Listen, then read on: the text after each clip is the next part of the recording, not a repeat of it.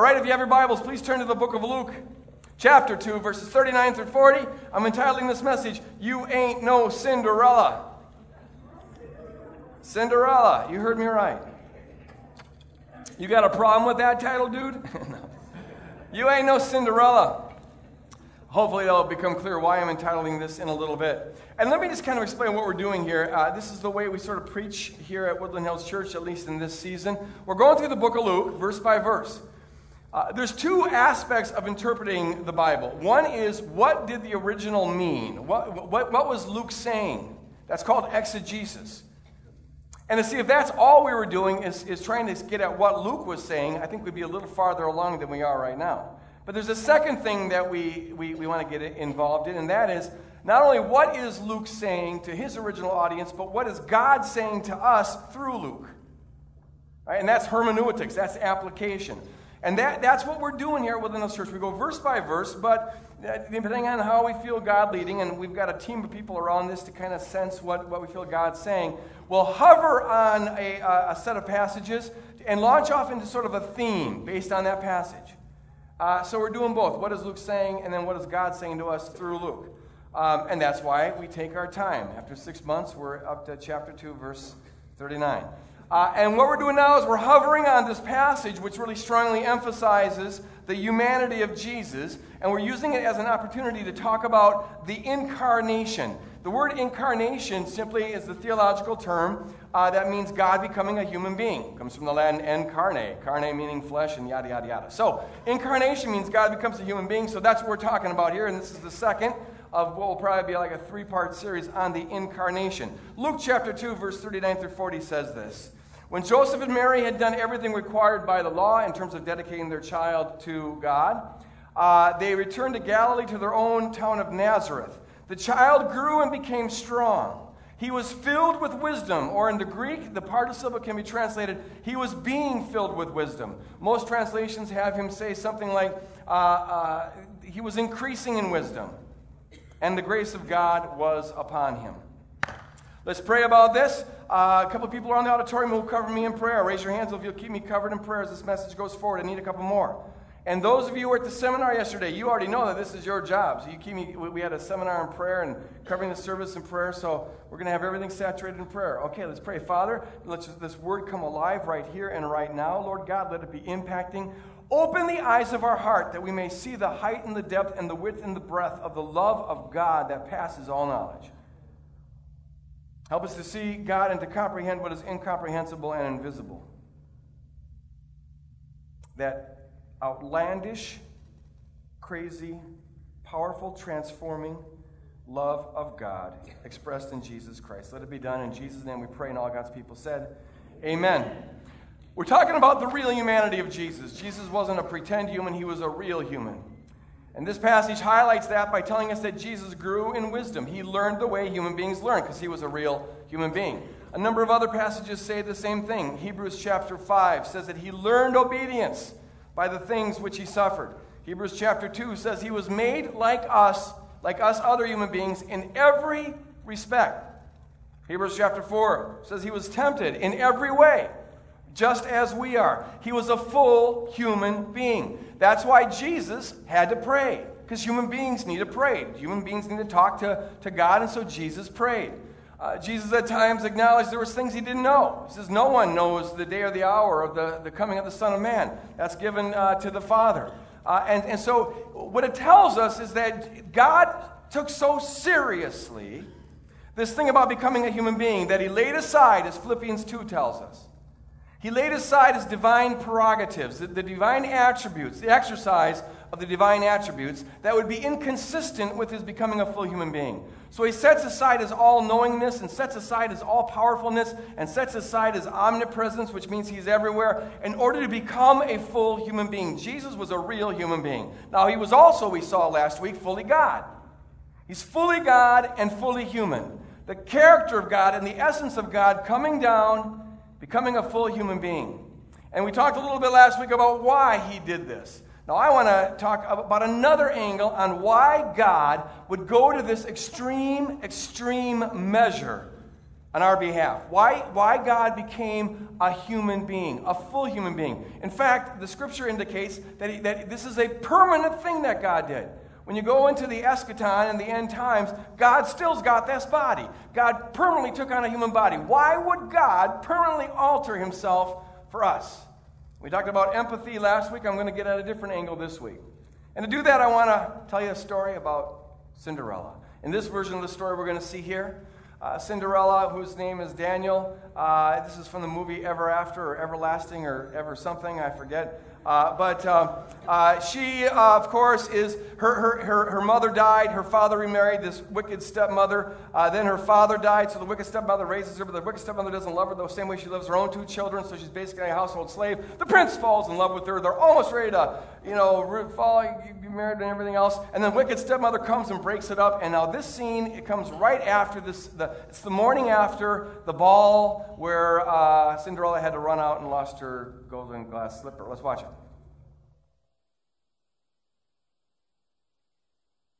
Glass, gold, something.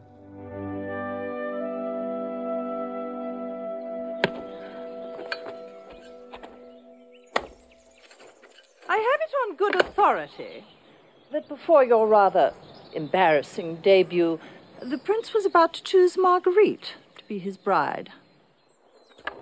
Men are so fickle, aren't they? 1 minute they're spouting sonnets, and the next you're back to being the hired help. Although I must say, I've never seen you quite this dedicated in your chores. What makes you think I do any of this for you? Well, my, aren't we feisty this morning? Let me pass. You've brought this on yourself, you know. I have work to do. Let the others handle it. Don't you understand? You've won! Go, move into your palace, and leave us be!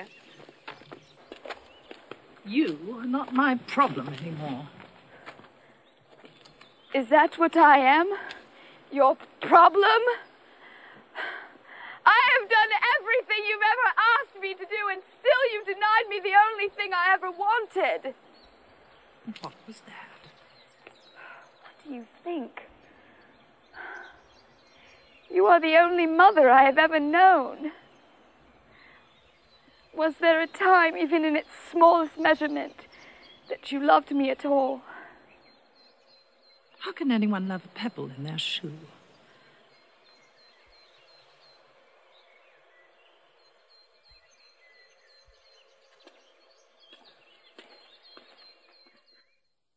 Sad. How can anyone love a pebble in their shoe? Is that what I am to you a problem? Is that what I am to you a problem? It's what we can call this morning the Cinderella syndrome. The Cinderella syndrome. The question is, am I just a problem for you? Do you have to just put up with me? There's a lot of different versions of the Cinderella syndrome and a lot of different levels of intensity with the Cinderella syndrome. But in their nutshell, they all have this in common. Do you love me for me, or do you love me, if you love me at all, for some other reasons? Because you have to. Stepkids can have this syndrome when you have a step-parent who you think loves their own biological kids more than you. It's like, do you love me for me, or was I just part of the package deal? You chose my father, but you didn't really choose me, so I'm wondering, am I just something you got to put up with because of who you do love? Do you choose me, or am I just sort of the addendum to who you do choose? Cinderella syndrome comes in a lot of different forms. Do you ever, in dating somebody, maybe you're falling in love with them, but it occurs to you at some point that the only reason they're interested in you is because the one they're really interested in isn't interested in them? Ouch. It's like you were his second best or third best. The question is would you choose me? If you can choose anybody, would you choose me? Am I anybody's number one? Couples sometimes get into this. After 15, 20, 30 years of marriage, or it could have been 2 weeks for all I know. But the question that the wife might ask the husband, or the husband ask the wife, would be something like this. After all this time and all the water that's passed under the bridge and all the ups and downs that we've had, do you still choose me? If you had to do it all over again, would you choose me? Today, if we weren't married, Would I catch your eye, and would you choose to marry me? Very important question, and how you answer it is very important. Be very careful. It's a Cinderella syndrome. Am I a number one choice? Am I anyone's number one choice? Well, see, sometimes the way the gospel story is told, it could encourage a sort of Cinderella syndrome. Are we God's first choice, or is this something, are we just a problem that he has to solve? When God became a human being, he went to this extreme measure to put on humanity, permanently alter himself. Did he do that out of his first choice, or was his hand kind of forced by circumstances? You know, the way the story often goes, and this is largely true, I just don't think it's the whole truth, but it goes like this. You know, God created us and wants fellowship with us, and then we blew it, we fell into sin and bondage to the devil, so God raises up Israel, spends thousands of years cultivating Israel, but that didn't work because the Israelites were too stubborn and humanity was too fallen. So then, as a last-ditch effort, a plan B, it's like, now we got to go in there and rescue them. They're so far gone, I got to permanently alter myself. And you almost get the impression of Jesus up there saying, shucks, now I got to go suffer. You know, we were hoping the Israel deal would work, and it didn't, so now I got to take on humanity, permanently alter myself. Look what you have done. It reminds me of a time when I was a kid at St. Patrick's School in Ohio, Debbie, and the priest, every morning we had to go to Mass, and it was in Latin, and for hyperactive kids, every morning Mass in Latin just does not work, so I'm screwing up. And one day I was screwing up so bad, in the middle of Mass, while the priest is giving communion, he had to stop and point his finger at me, like this. And I knew I was a dead man. I was dead. And the nun came over and grabbed my ear and brought me out of the cathedral. And look what you have done. Look what you have done. You caused Father, whatever his name was, Father, to actually stop the Mass. It's like, this is the unforgivable sin. This isn't venial sin. This is mortal sin we're talking about. Mr. Boy, you are going to hell. She didn't say that, but it was getting pretty bad. Look what you have done. To this extreme, you interrupted the Mass.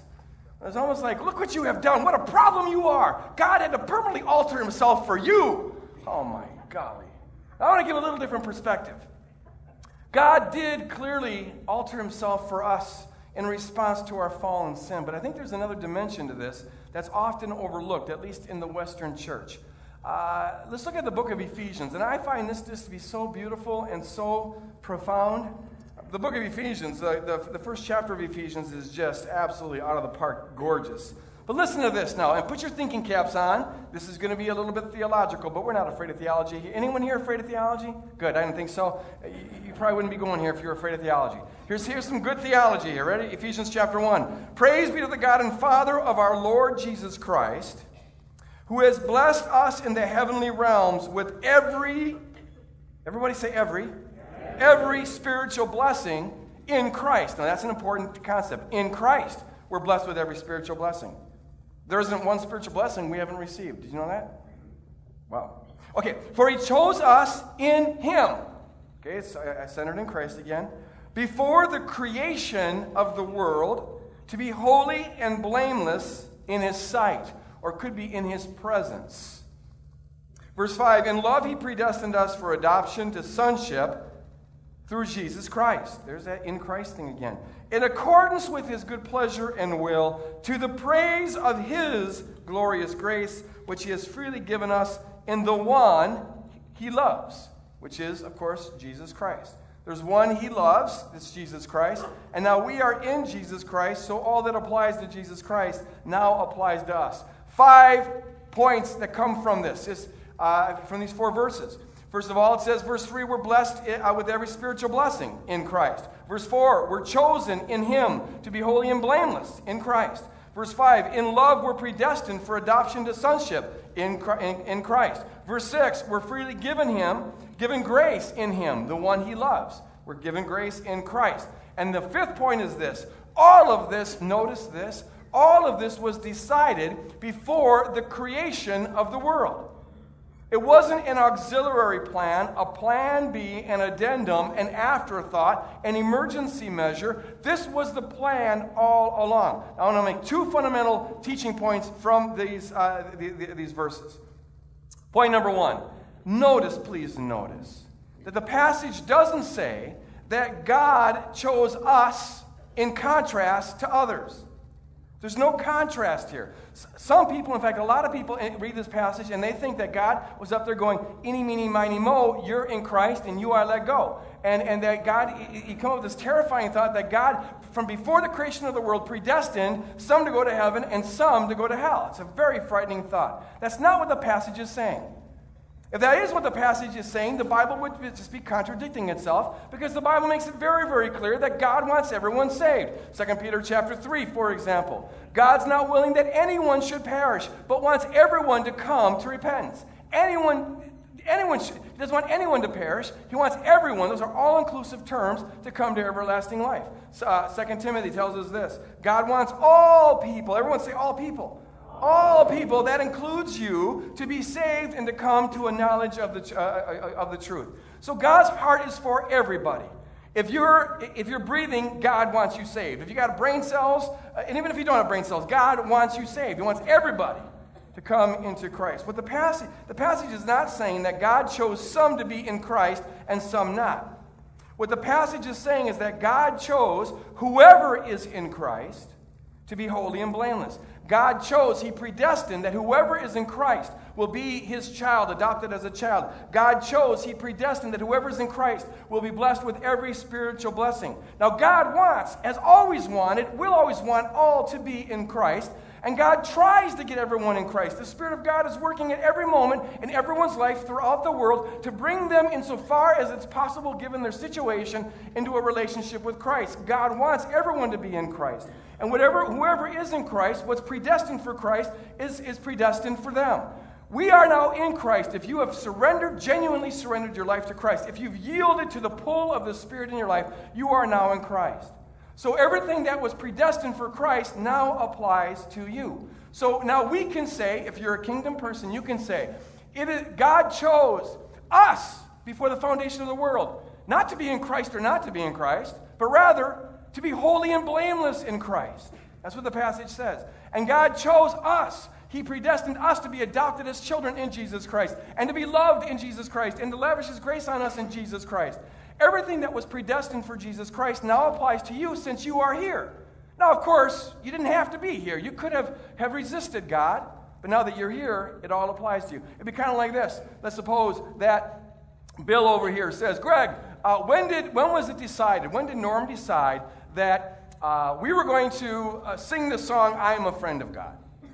Then I would say, well, Norm decided that before yesterday. He decided it was predestined since Wednesday. On Wednesday, he predestined that we would sing, I Am a Friend of God. And now that we're all here, we all say, oh, yes, it was chosen for us that we would sing, I'm a Friend of God. But on Wednesday, neither Norm nor anyone else chose that you particularly were going to sing, I'm a Friend of God. What we predestined is that anybody who shows up, and of course, we would like everyone to show up, but those who do show up, what was predestined is that if you show up, then you will sing, I'm a friend of God. But we didn't say that you as opposed to somebody else would sing this song. We just said whoever shows up will sing this song. So also God, from the foundation of the world, this was the plan all along. He made this resolve, this plan, that whoever is in Christ, as Christ becomes a human being, and all this is spoken about the incarnate Christ. In the incarnate Christ, whoever's in the incarnate Christ, the in-flesh Christ, they will be adopted as children. They will be lavished with love. They will be blessed with every spiritual blessing in Christ Jesus. They will sit with Christ in heavenly places. God will live in them, and they will live in God, and so on and so on and so on. You could have said no, and then none of it would apply to you. You said yes, and so all of it applies to you. Second thing I want us to see about this passage. Notice that the plan for Christ to become a human being and for us to be adopted in this human being was decided, Paul says, from before the creation of the world. From the start, God had this plan. Before there ever was a world, here's what God said He was going to do. I'm going to become one of them, and they're going to be now invited in Christ into me. I will adopt them as my children. I will embrace them as my own children. I will share with them my holy and blameless nature. I will share with them every blessing that I am.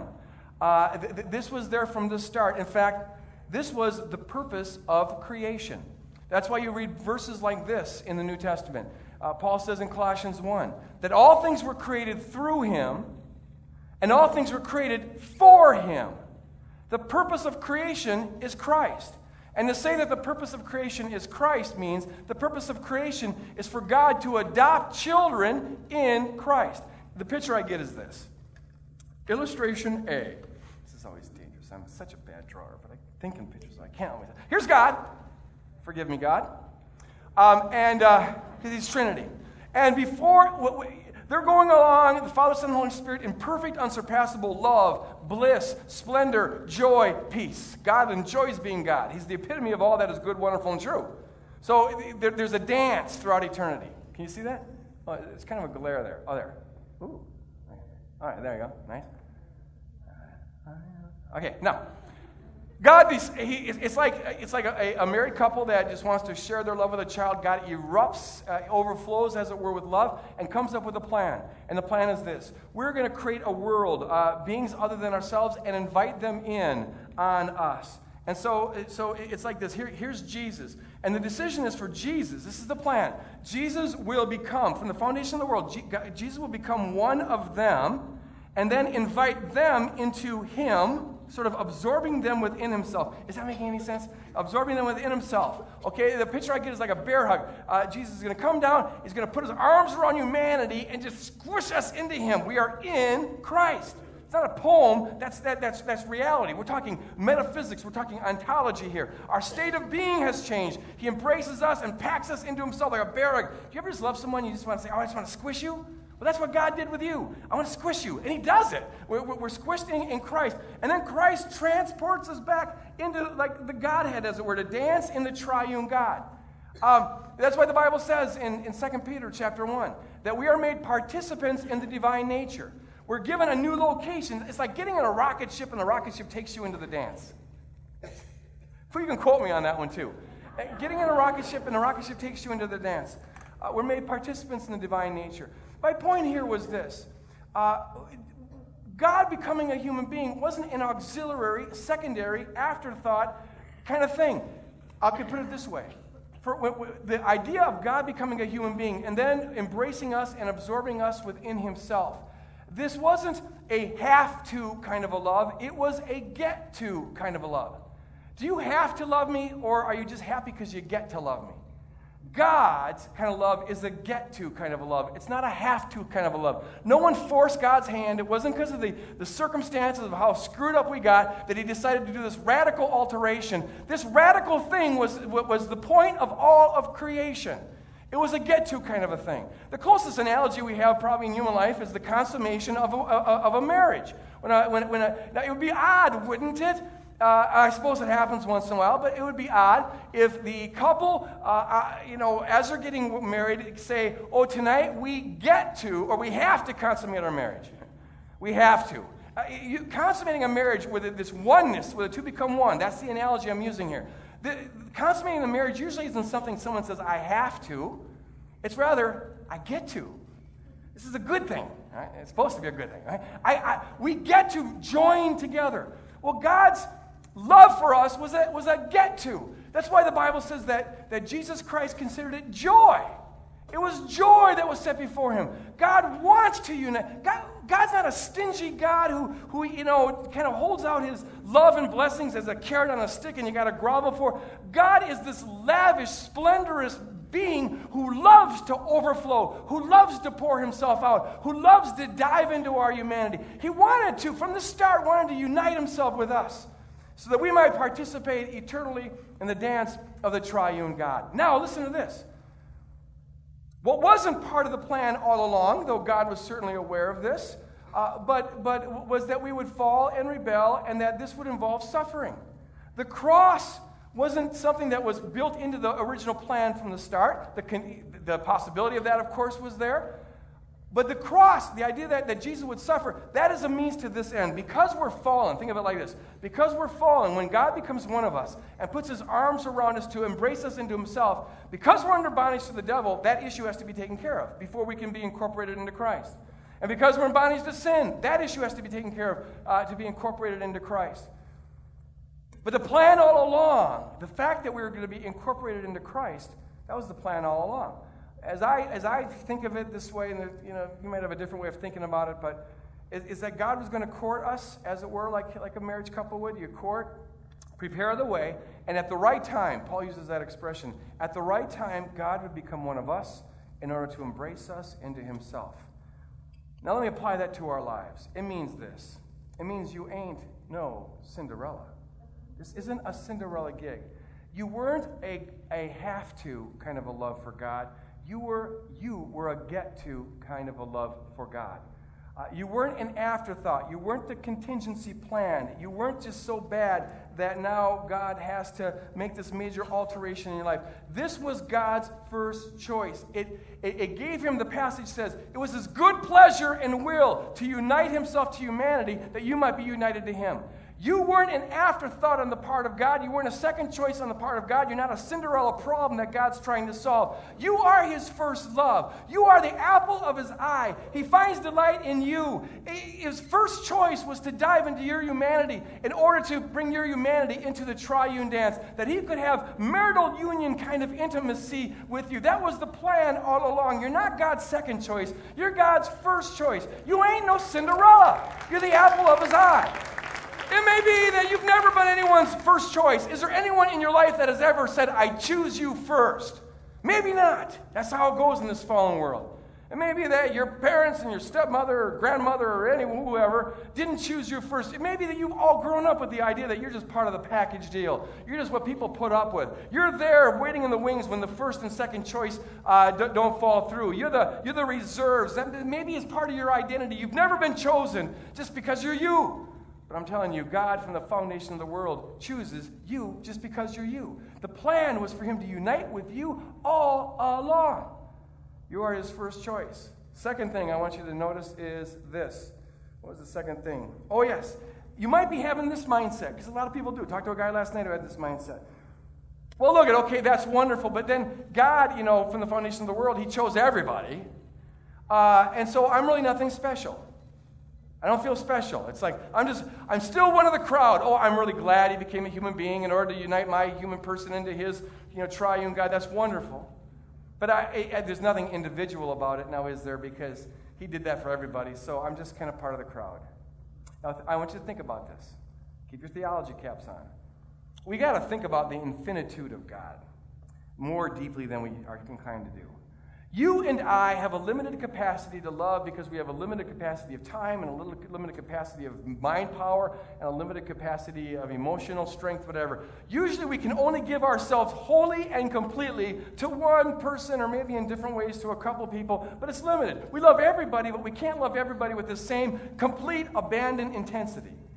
That's why the marriage relationship is supposed to be so special. This person gets your all. But now, God isn't like us in terms of being finite. God has an unlimited capacity to love. Which means this. God can love each and every one of 1 trillion people as though each and every one was the only person. How did I say it, Dan, on the overhead? For God, there's no difference between God loving a gazillion people and God loving one single person. You can't fraction up infinity. God doesn't need to spread his love thin to cover a multitude. Rather, because it's unlimited, God can love each and every one of any size of a multitude as though each and every one was the only one. Which means this. It is appropriate and even necessary for you to, at times, understand and experience your relationship with God as though you and God were the only ones who existed. God's attention and love and passion for you is as intense and unsurpassable as it would be if you were the only human being that was ever made. Everything God did, in that sense, he did specifically for you. Specifically for you. Can you receive that? Can you just receive that? He loves you that much. You're, in one sense, the purpose of creation. God created the world because he wants to be united with you. One with you. You were his first choice. The fact that there's others doesn't diminish this truth at all. He has you in mind. You individually are the apple of his eye. You individually are the radiant bride of Christ. You ravish the heart of God. Can you, in times of prayer, even right now, hear God say that to you, looking straight at you? You are the one that is the apple of my eye. I give my all to you. I permanently altered myself for you. See, only that level of profound intimacy has the power to get into every nook and cranny of our being and radically revolutionize our self-identity and transform our being and free us from all the lies that we're told about our worth and value in the culture. The relationship, this is personal, you and him. The final thing I want to say as I ask the worship team to come back up here again is this. I want you to notice one other thing about this beautiful passage in Ephesians chapter 1. Paul says that all of this was not only from before the creation of the world. He says it was all according to God's good pleasure and will. Did you notice that? It was according to God's good pleasure and will, which means it wasn't according to anything else. It was according to God's good pleasure and will. God's desire to unite himself, become one of us in order to bear hug us into him, that we might dance with him. God's desire to adopt us as children. God's desire to bless us with every spiritual blessing. God's desire to lavish on us his love and grace. God's desire to love us the way he loves Jesus Christ. All of that was based on one thing. And it wasn't that you're so good looking.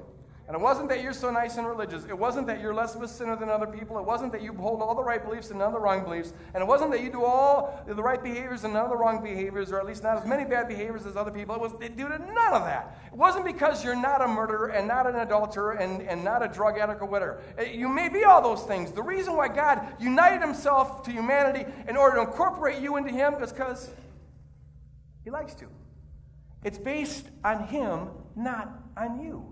Your merits, your worthiness is not at all a relevant consideration.